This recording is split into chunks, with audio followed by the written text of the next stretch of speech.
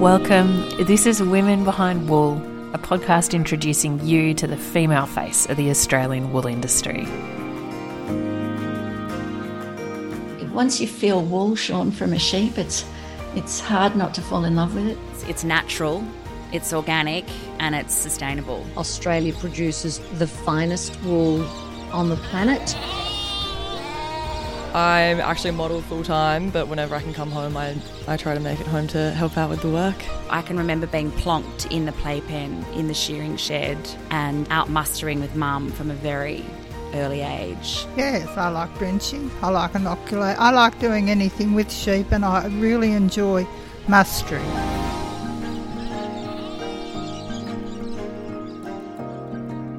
Hello and welcome back to Women Behind Wool. We are back for a second year season, in our second year, and we've got some fabulous women to profile and feature this year. In fact, we've had such a tricky time choosing who to actually put on the podcast this year because there's been so many wonderful suggestions and women just doing great things. But Pen and I thought that it was also really important to properly introduce ourselves this year. So before we tell you a little bit more about what's coming up on Women Behind Wool for this season over the next 8 episodes, we wanted to tell you a little bit more about our backgrounds, what we do on a daily basis, and our involvement in the wool industry. And so we're going to interview each other. How are you, Ben? It's good to be back. Hi, Skye. It's so good to be back, isn't it? We've had so much fun the last few months preparing for this podcast and going through all the guests and choosing them and then coming up with more suggestions and re-choosing and then changing our minds because there's so many good stories. So I'm glad we're finally at the stage where we can get them out. It's such a pleasure. It's as a journo, and it's just great. There is every week I look and I'm like, oh, there's more. And another person, we should have done that. We've already got a list going for next year as well, don't we? I know. The wish list just keeps growing. And I love that people keep sending us suggestions too. So every time you think, yeah, we've got it sorted, someone else pops in and says, have you heard about my friend or my granny or whatever it is, which is really nice. So if anyone's listening that thinks, oh, I was kind of thinking about someone I should tell them about, please do, because we absolutely love all the different stories. Yeah. So I guess we should probably interview each other, which feels funny because we've known each other for 38 years. Oh my gosh. Is that how long it is? Actually, it's not really, because I think we were like 12 when we met. Oh, yes. I forget how old I am. Did that just shock you when I said 38? I know. It feels like we just left school last year, but no. So, yes, I think we forget that because we've known each other for so long, we probably haven't really explained to everyone listening what our story is and why we are doing this. So, Skye, tell me about your involvement in wool. You've always, I'm going to try and interview you like I don't know the answer to this question. It's a bit odd, isn't it? You've grown up in the wool industry, right? Yeah, so I've definitely grown up in the wool industry, very similar to you. Grew up on a fine wool merino farm, not a stud, but just a farm. And that's at Bookham, which is on the New South Wales Southern Tablelands. It's near Yass. It's on the Hume Highway. It's really quite a chilly area in winter, but it can get really hot in summer.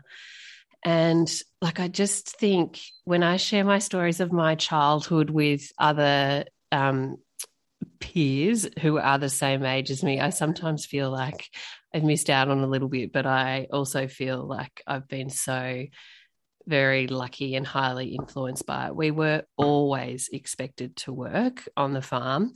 There was, there was not much respect for sitting around doing nothing. And there was never, I don't know any movies from growing up. I don't know any TV shows, no music. We were always outdoors and we were usually doing all our mustering on horseback. So, yeah, the shearing shed was just, as they always are, just up the road from the house, and shearing was always such a huge time for our family. And so wool and sheep and everything about it is completely embedded in my childhood and me. It sounds so idyllic when you talk about it, but at the time, did you enjoy it, or were you like, Dad, I want to go and watch a movie like all the cool town kids are doing? I don't want to be out here doing sheep work. Yeah, no, it's certainly something that you appreciate in hindsight. It was just life, but there were times I was like, oh, I want to be inside. And, this was in the late 80s, early 90s, where there were no mobile phones. CDs didn't exist. It was all tapes, and I'd run home. I'd have to ask him permission. Can I please run home because they're about to have Top 40 on and I want to tape it, I want to record it. Oh yeah, totally. Yes, no, but I look back now and think, gosh, aren't we are just so lucky. It's instilled so many wonderful qualities in me. A good work ethic, a thorough understanding and empathy for life on the land and the people that lead a life on the land. And that plays into what I do every day. Yeah, the wisdom of parents, hey? Like they knew what they were like giving us as kids, even if we didn't get it. Yeah. Hopefully we're the same now. Hopefully. There's still time for mine to come good. Hey, and so you live on a farm now with your husband and your kids? Yeah, so I don't know, serendipitously, I live on a farm which is pretty much like it's 40 minutes away from where I grew up, and now live a little tiny village called Blakeney Creek. It's near Gunning, on the southern tablelands. We also have fine wool merinos here, finer than at Bookham. The country's a bit of lesser quality, and the fine wool sheep goes much better here. So we're sort of 16 to 17 micron, and starting our journey into farming and trying to improve the product and get more productivity from our sheep all the time. So it's been an interesting start. We started right in the middle of the drought, so things have only been going up from there, which has been good. So good and so rewarding. Like, don't you just love watching year after year all the decisions you make and the things that you put into it like coming to fruition, like watching the wool improve or the lambing rates or whatever it is that you're particularly focused on? Like, it's the most rewarding thing. Yeah, totally. I have to admit though, while I know and understand exactly what all of that is about, I'm not very hands-on with the management. I can do anything and I will do anything, but just having 3 young kids and managing them has been quite busy, as most people probably listening have experienced or seen. And then also my other profession is as a journalist and a writer and a podcaster. So that has also, as a diversification from farm income, taken up a lot of time. Yeah, exactly. You have no spare time. You've got a bit on your plate. So how does it work, like, between you and your husband? Would you say that you are his worker, that you just do what you're told and he makes all the decisions, or do you make decisions together? Like, because this is one of the things that I find with women behind wool. So many women in a wool growing operation like yours say, oh no, I'm not really like part of it, like my husband does it all, but there's still an intrinsic part. It's just that they're not, seen as the head of it and making all the decisions. But no doubt, you sit at home at night with a beer and a wine and chat about it, or whatever. Totally. Is that kind of how it is with you guys?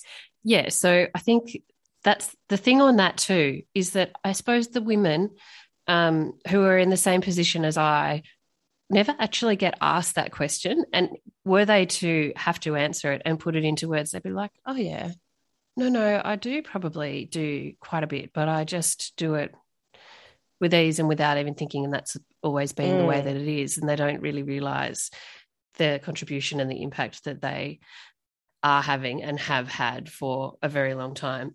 But so to answer your question, not really the worker for Damo, but I can do, that's the thing that I see of great value. Like, he can be like, Skye, I need you to do this today.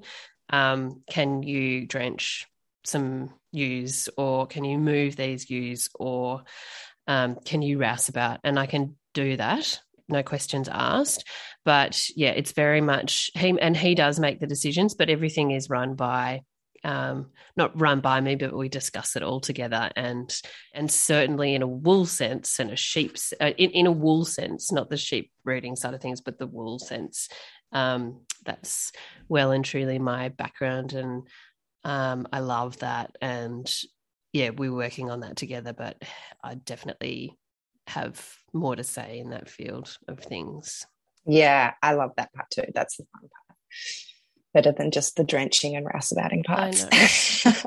And so, yeah, so you also mentioned that you're, well, really running a bit of a podcast empire in your household.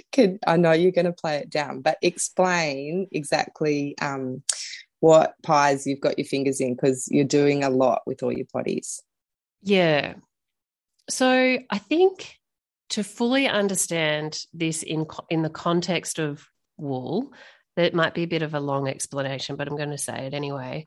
The background of how I actually got into journalism initially, which has segued into freelance lifestyle writing and now podcasting, is that on the farm at home, I was the eldest of 4, and we've got one brother and 2 other sisters. And I think that I always knew, and many people will be able to relate to this, that I wasn't going to be the one that was working on our farm.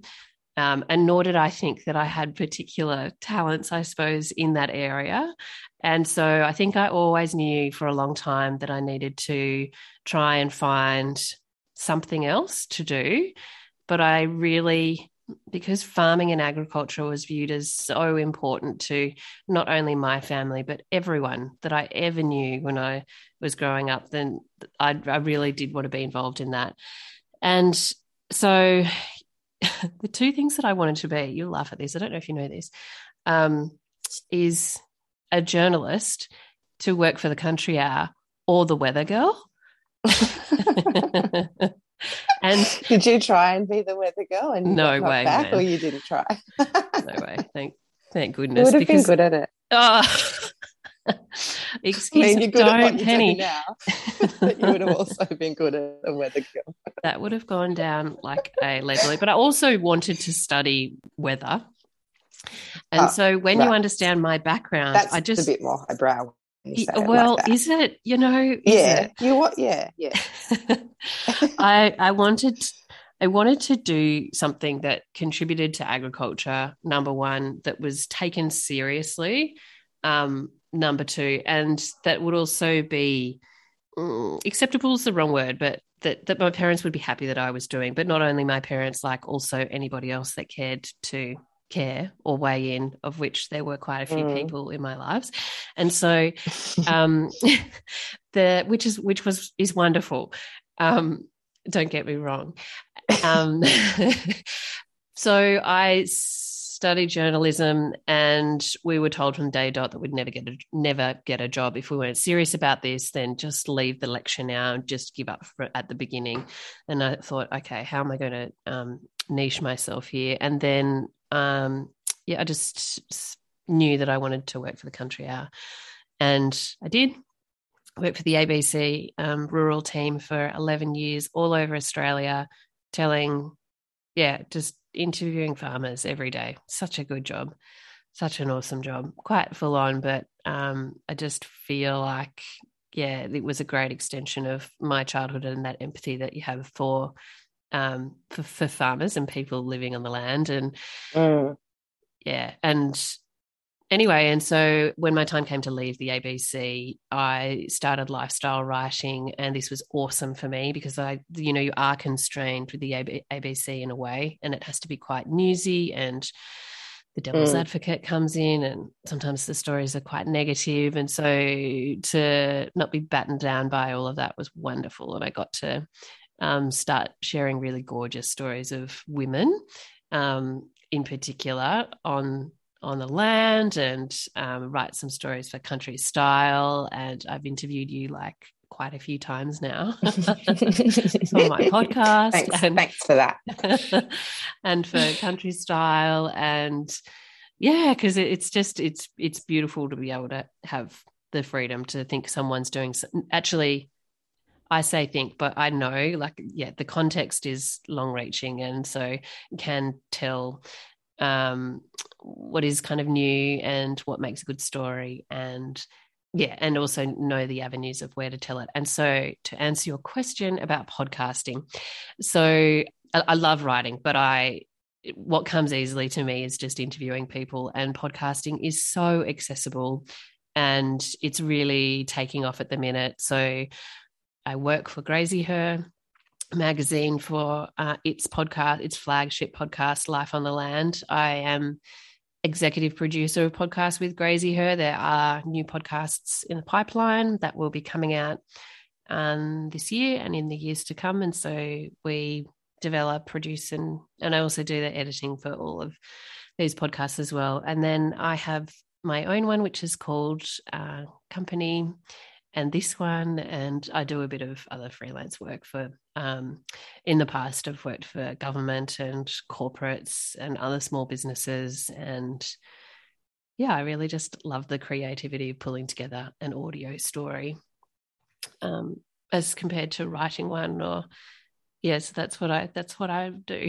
That's my yeah, and you're so good at it, and you like mostly you seem to tell stories from the land, or like produce podcasts that tell stories from the land. And it's really nice because a few years ago, no one was doing that. I mean, even pre-podcasts, a few years ago, no one wanted to tell stories from the land. And it's really great for people in the land to have that voice. And it's great for people in the cities that are interested in hearing about it that wouldn't otherwise get to. So yeah. I love what you do. I think it's really good. That's the best thing about podcasts. If you have a story and you want to tell it, you actually can.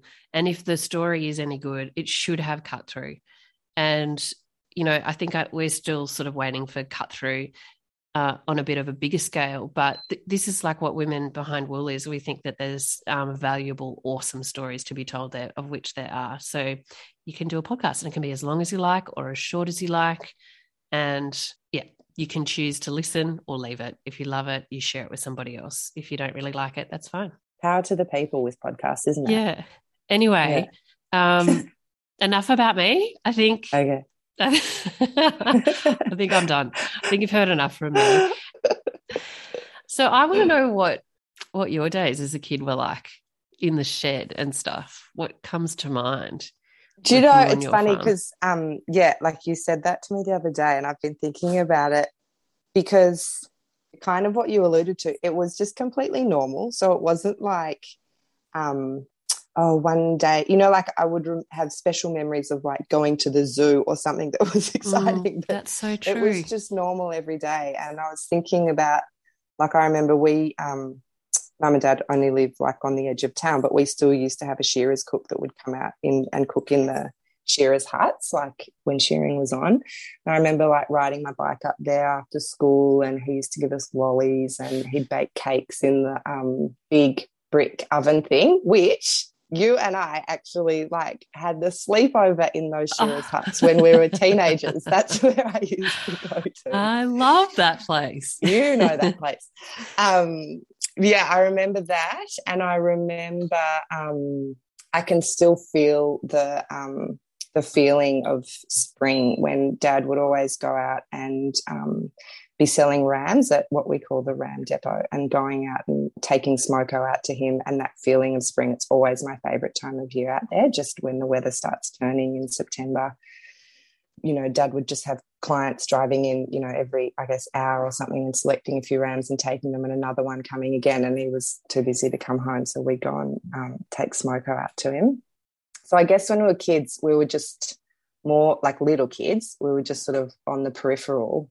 And then, I don't know, at some stage it changed to, okay, you guys are workers, you can get in and help. And so then I guess it progressed to, righto, your jobs are chipping burrs, you know, dredging, like all those kinds of things. That never really changed. And then once I And I went back to work at home on the farm when I finished school. Like my gap year was the first year that I was sort of employed there properly. On the books, so they say. On the books, only just. It was definitely, I needed a union rep because I so they say, yes, getting paid anywhere near minimum wage. But anyway, pay aside, I really loved it. And then mum and dad and my uncle have got a sheep stud, so we take the sheep to shows every year, which involves a lot of preparation. Like the sheep the ones that you select for the shows live in a ram shed for like 6 months of the year. So it's kind of like, I always explain it to people as like a day spa. They get fed, a proper, nice mix of food twice a day, and you have to go down and trim their feet and, their horns and look after them and primp and play with them and stuff. And my job leading up to shows for like a couple of months before the shows was to trim the wool. Like you kind of make the wool on their back or all over kind of even, and it grows better and blah, blah, blah. And that was my favourite, because normally in any kind of like sheep farm, you don't really get to be up close a lot with the same sheep and get to know them. But that way you get to know like all the breeding families and see their traits, because you're literally spending all day with them. And plus you get your little pets that always come up and like, nudge you to get some food out of your hand or chew on your shirt while they're standing next to you and stuff. So I love that. Like that was my favourite job. And that's where I really, adored that part of the operation. You have, in terms of like the touch and feel of wool, you've had a lot of experience like through that, and because some people never would have felt wool in their life, and that's part of what we're trying to tap into, to actually get people to feel a beautiful wool product, and then hopefully they never turn back. Yeah, that's exactly it. And everyone we've spoken to on the podcast, and I think has said it too, but everyone that works with wool gets pretty passionate about it, like that works with merino wool in particular. And I think that's why, because it is this soft, rich, luxurious fibre. It also, has that really strong lanolin smell that's so emotive. And I think that's why, like, wool producers become such diehard fans. Like, we still get messages from people that are like, my grandparents had a sheep farm, but and I've never lived on one, but I always buy wool. They fall in love with it.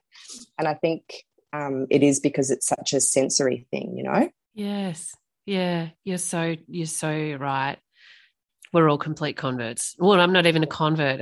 There's never been anything else. And also I've spoken a lot about like that influence in your life, and we've always been really proud to wear wool, and that's been something that's been heralded and championed and celebrated by generations of my family and all the people that I knew growing up. And whenever there was a new woolen product or clothing label, it was always celebrated, bought, given as Christmas presents, birthday presents, everything. And when Lady Kate came to the fore, that was exactly how everybody that I knew felt. So, but tell me a little bit about when it did start to occur to you that creating your own 100% merino wool knitwear label was something that you thought you could do and you wanted to do.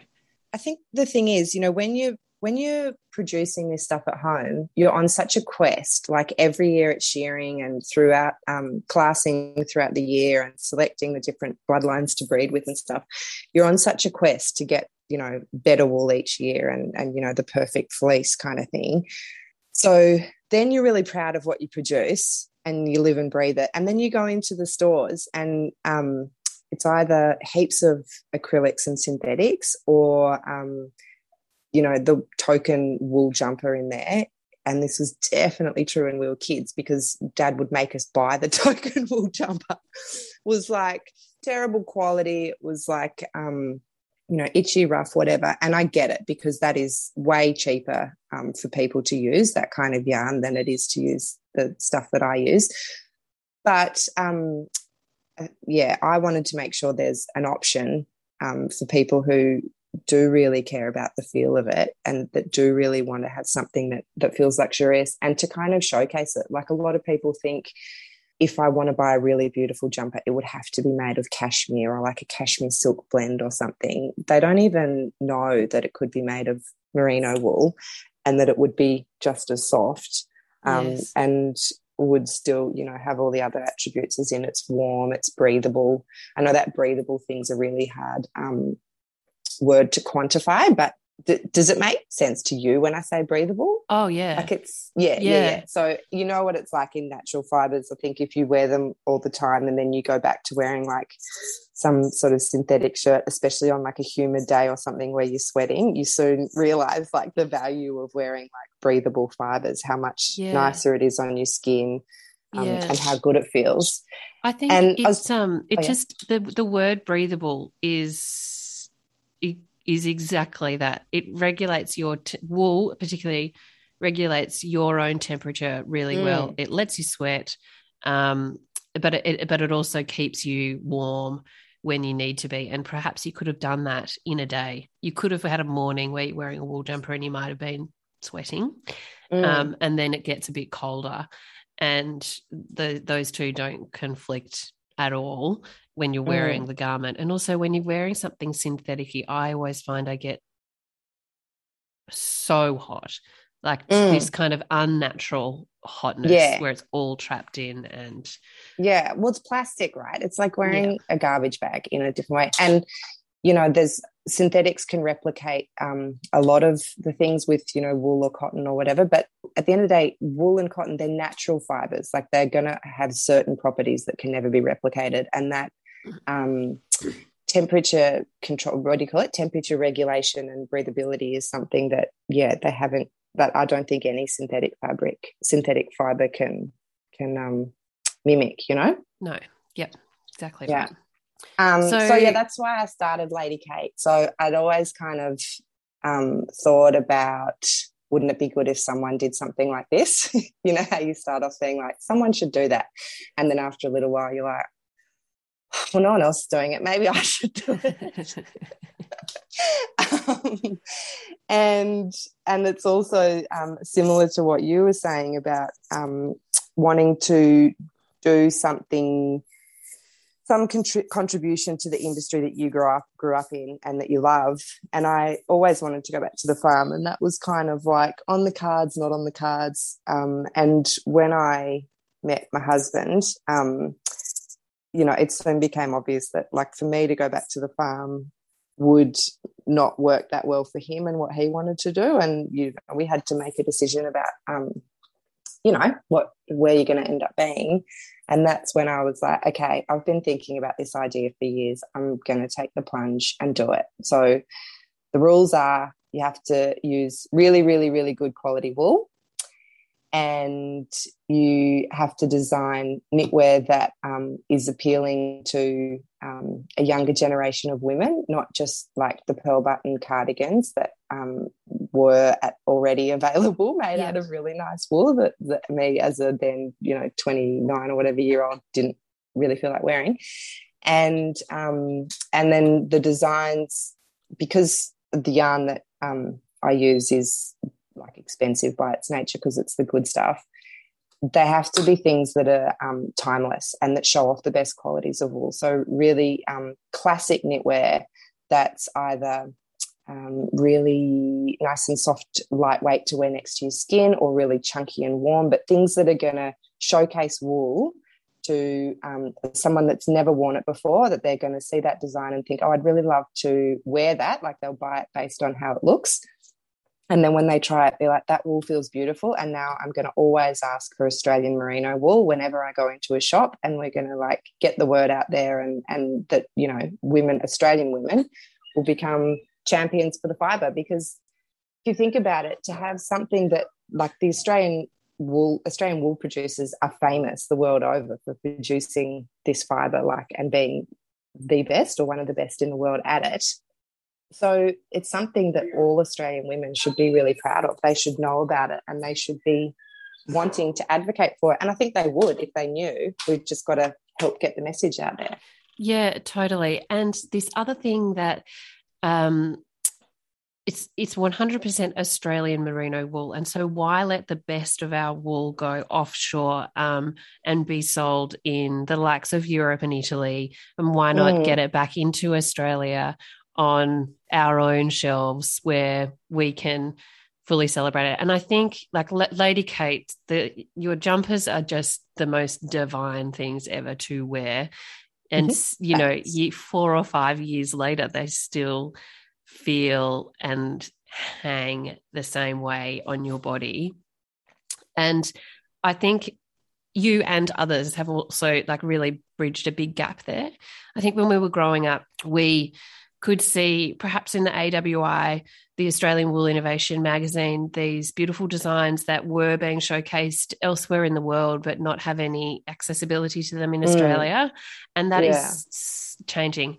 And so in a fashion sense, that's so wonderful, but also in a sustainability sense, I've just noticed, I mean, we're always watching it, you and I and anybody else who's passionate about wool, but in the last 2 years especially, that is really, really starting to catch on and grow more popular. I'm talking about not sustainability, but Australian wool being recognised that it is a natural, fully biodegradable, sustainable fibre that people invest in only once. They don't have to buy a new one every year, and that they're saving money and the environment too. Yeah, absolutely. I know. I feel like it's this thing of like people that sort of, I guess, jump on the bandwagon, or brands in particular that do, you know, that term greenwashing. Like it's like, all about like we're the greenest, and that word like sustainability is like, if you really take it at face value, is any brand producing something that's truly sustainable, that like literally doesn't take more from the environment than it puts back. I don't really believe that's true, but wool is more sustainable. It's a renewable product, and it's not based on synthetics, which are, you know, petrochemicals and all that mess. So it's almost like everyone's looking for this newfangled whiz kid of a fibre that, you know, we've never heard of before, that must be some fantastic thing. And it's like, yeah, we're producing it. We've been producing it in Australia for 200 years. It feels beautiful. It's like a luxury product. It's natural. It's renewable. And it's grown in Australia. So you're supporting Australian farmers as well. Yeah. So it ticks a lot of boxes. So many boxes. And for some reason, if your wool jumper gets old because you've been wearing it for 20 years and it's got a hole in it, you could literally throw it on a compost heap and it would disintegrate. Yeah, absolutely. That's absolutely true. Yeah. Like you might be left with like the label or something, like if the label's made of like, you know, nylon or what have you. But yeah, it will completely decompose. I think it's who was it? Maybe AWI or someone somewhere that I read a study where they did the experiment, and it was like 6 months or something for it to completely decompose. That's amazing. What's the feedback that you get? Yeah. You've had some pretty big names wearing some of your most beautiful jumpers. What do they say about it? Well, everyone says really nice things. I love but obviously, like, they're not going to turn around and say your jumper's crap. But they don't have to say anything.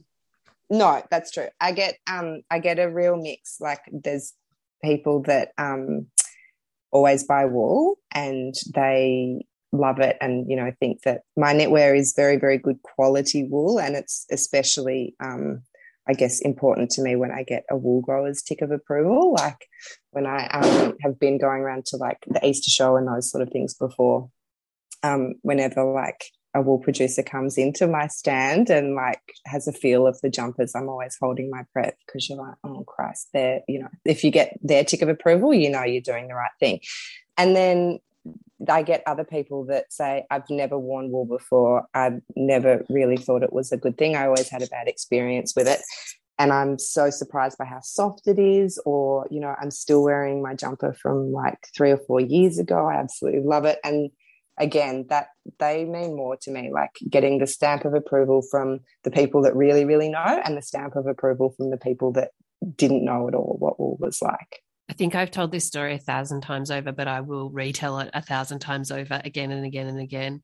You had a pop-up store, I think it was in Chatswood a couple of years ago, and I was there buying a jumper, and I just kind of stood back and had a little spy on what was happening. And I just can't tell you how many, because that's how women shop, isn't it? They put their hand out and inadvertently feel the garment because they want to look at it, and so they touch it, and then anyway, and they just would like touch the jumpers and feel more and linger there and comment about it. And they weren't even my jumpers, but that proudness again, you're like, yes, they for you and for wool, you're like, they are loving that. And also I was surprised by how they were surprised at how beautiful it was. There are people that have never felt wool before. Yeah, and I think that's the thing, which, you know, brings me into why, you know, you and I got onto doing Women Behind Wool as well, is that there are so many women, people, but women in particular, that are receptive to this message. It's not as if they aren't interested in wool or dislike wool. It's just that we've got to get it out there. So whether it's through Lady Kate being able to show them what it feels like and give them that whole like emotive kind of thing, or through Women Behind Wool, which is telling the stories about the people that produce it. Like, it's partly educating, but it's partly inspiring, you know, and they're receptive to the message. You know, it's just they didn't know before, but that doesn't mean they don't want to know. Yes. And I think when we start talking about Women Behind Wool and how it all came together, it is also useful to provide a little bit of background, which is that this was an idea of yours to do a campaign called Women Behind Wool to showcase the women of the wool industry. And we were just talking about it as buddies. And I said, because I'm just such an avid podcaster pest, I was like, oh, well, we can make a podcast. And then you immediately were like, yes, let's do that. And then it's just evolved to become this two-pronged thing, in another sense that it is, you get the visual, but then you also get the audio and the tone of the person's voice when they talk about wool and how much they love it and how they've grown up with it or what they've been able to achieve through the industry. So that's a little bit about how we kind of came together with. Yeah, and so good, because originally, I did see it as a visual thing of like, you know, showcasing some of the women behind the wool industry, but their stories are too deep and intricate to be able to just get that across purely as a social media post or a whatever other, you know, media you're using. It really does need a half-hour podcast to be able to tell it and to be able to truly convey the side of the wool industry that you and I see and know growing up in it, you know? Yeah, I wholeheartedly agree with that as well. And so hopefully what we're creating is, well, not hopefully, what we are creating, and hopefully it can travel, is like the wool jumper itself, almost timeless things, products, podcasts, stories that people can refer back to again and again and again to increase their knowledge or to tell other people about how wool's growing and the people behind the industry if they're interested in it. Yeah, and to give them another perspective, like to give the industry a different voice, because I feel like anything that makes it to the news is quite often a negative story, like, I don't know, someone's anti-wool or anti-animals or wool prices are rubbish or, you know, those sorts not of enough things. wool around. Yeah, exactly. Or otherwise, if it's a good news story, it's quite often seen as spin, or it's something that's very much like from the level of the top of the industry. Like there's no human side to it, you know what I mean? Yep. Whereas this is like explaining to people, like introducing them to the women, and we chose women in particular because I think that you know, there's plenty of blokes doing amazing things in the wool industry, but we just tend to hear about the blokes more. And for me, I'm more interested in just hearing the women's stories just for a change of pace and not listening to the bloke stories all the time. And it gives it a human face. Like, it explains what they're doing at a grassroots level. So whether it's something innovative, whether it's showing the passion that's behind what they do and trying to improve the product that they're producing, or the way they produce it through different farming methods and things like this. It's really giving people something that they can relate to, so that A, they understand more about what's going on in the industry, and B, the next time one of these negative stories pops up in the news or wherever, people have a counterpoint, like a counter argument to say, well, yeah, you might be saying that that's what people in the wool industry do, but I've been listening to those podcasts that explain, you know, that woman, she's doing the opposite and she's trying to change that. And it just gives them something else that they can reference. And I also think it is getting a bit off track, but the human story of people in agriculture is changing a little bit through podcasting now. But through our main news mediums, it is a real void, because rural news organisations often just focus very heavily on rural news, which often can be negative, because we're so and they're often weather-dominated stories, and we're so we're so vulnerable to weather, and there's little room for in-depth human stories which really truly show the passion. And what we're trying to do is create another more deeper avenue for people to just feel like they've been on a farm and they know this person, because they can hear the tone in their voice, or the beautiful way that they explain something that's never been explained to them like that in a newspaper article before. Yeah, exactly. And they can connect, right? Yeah. And the other thing is, you know, to use, I think I was saying to you earlier today, to use this podcast as a resource for other people in the industry. Like, I had someone that commented on a Facebook post of mine the other day about mulesing and saying, you know, sheep farmers are cruel, what a terrible thing they do. And where I could write back and explain it from my point of view, it'll sound as if I'm just trying to, you know, I don't know, sweep it under the carpet because I'm selling wool or something like that. But instead, I can say, go and listen to our podcast with Dr. Meredith Shield last year. She explains perfectly what it was like to come from a paediatric background as someone from outside the industry, seeing a process like mulesing for the first time and realising there was no other solution, and she came up with a solution, and you know, fast forward 10 years to what it is now. It's, you know, it gives wool growers and people in the industry a tool that they can use to explain it. If they say, you know, you might not believe me if I say it, but here it is in someone else's words to explain the full story to you. Highly shareable. And Dr. Meredith Shield's story is so incredible. Like, I've listened back to it so many times, and every time I'm like, every time I get something new, and I'm like, it's just a truly unique story. And what she's done is amazing. I know. We're the biggest fangirls of Meredith Shield, aren't we? Yes. So we do bang on about it. So listen, everybody. All right. Well, I feel like we have had an awesome chat. It's been good catching up. But so starting from now, for people who are interested, Women Behind Wool will be introducing a new female every week. The podcast will drop on Wednesday mornings at 6:00. So you can find it on Spotify, Apple Podcasts, or wherever you listen to your podcasts. And there's some gorgeous, gorgeous, gorgeous shots and imagery that will accompany that as well, Pen, and they can see that on our Instagram account at Women Behind Wool, or on Facebook, or on our website. Yeah, and we can't wait to bring you these stories and profile these 8 wonderful women that are doing fantastic things in the wool industry.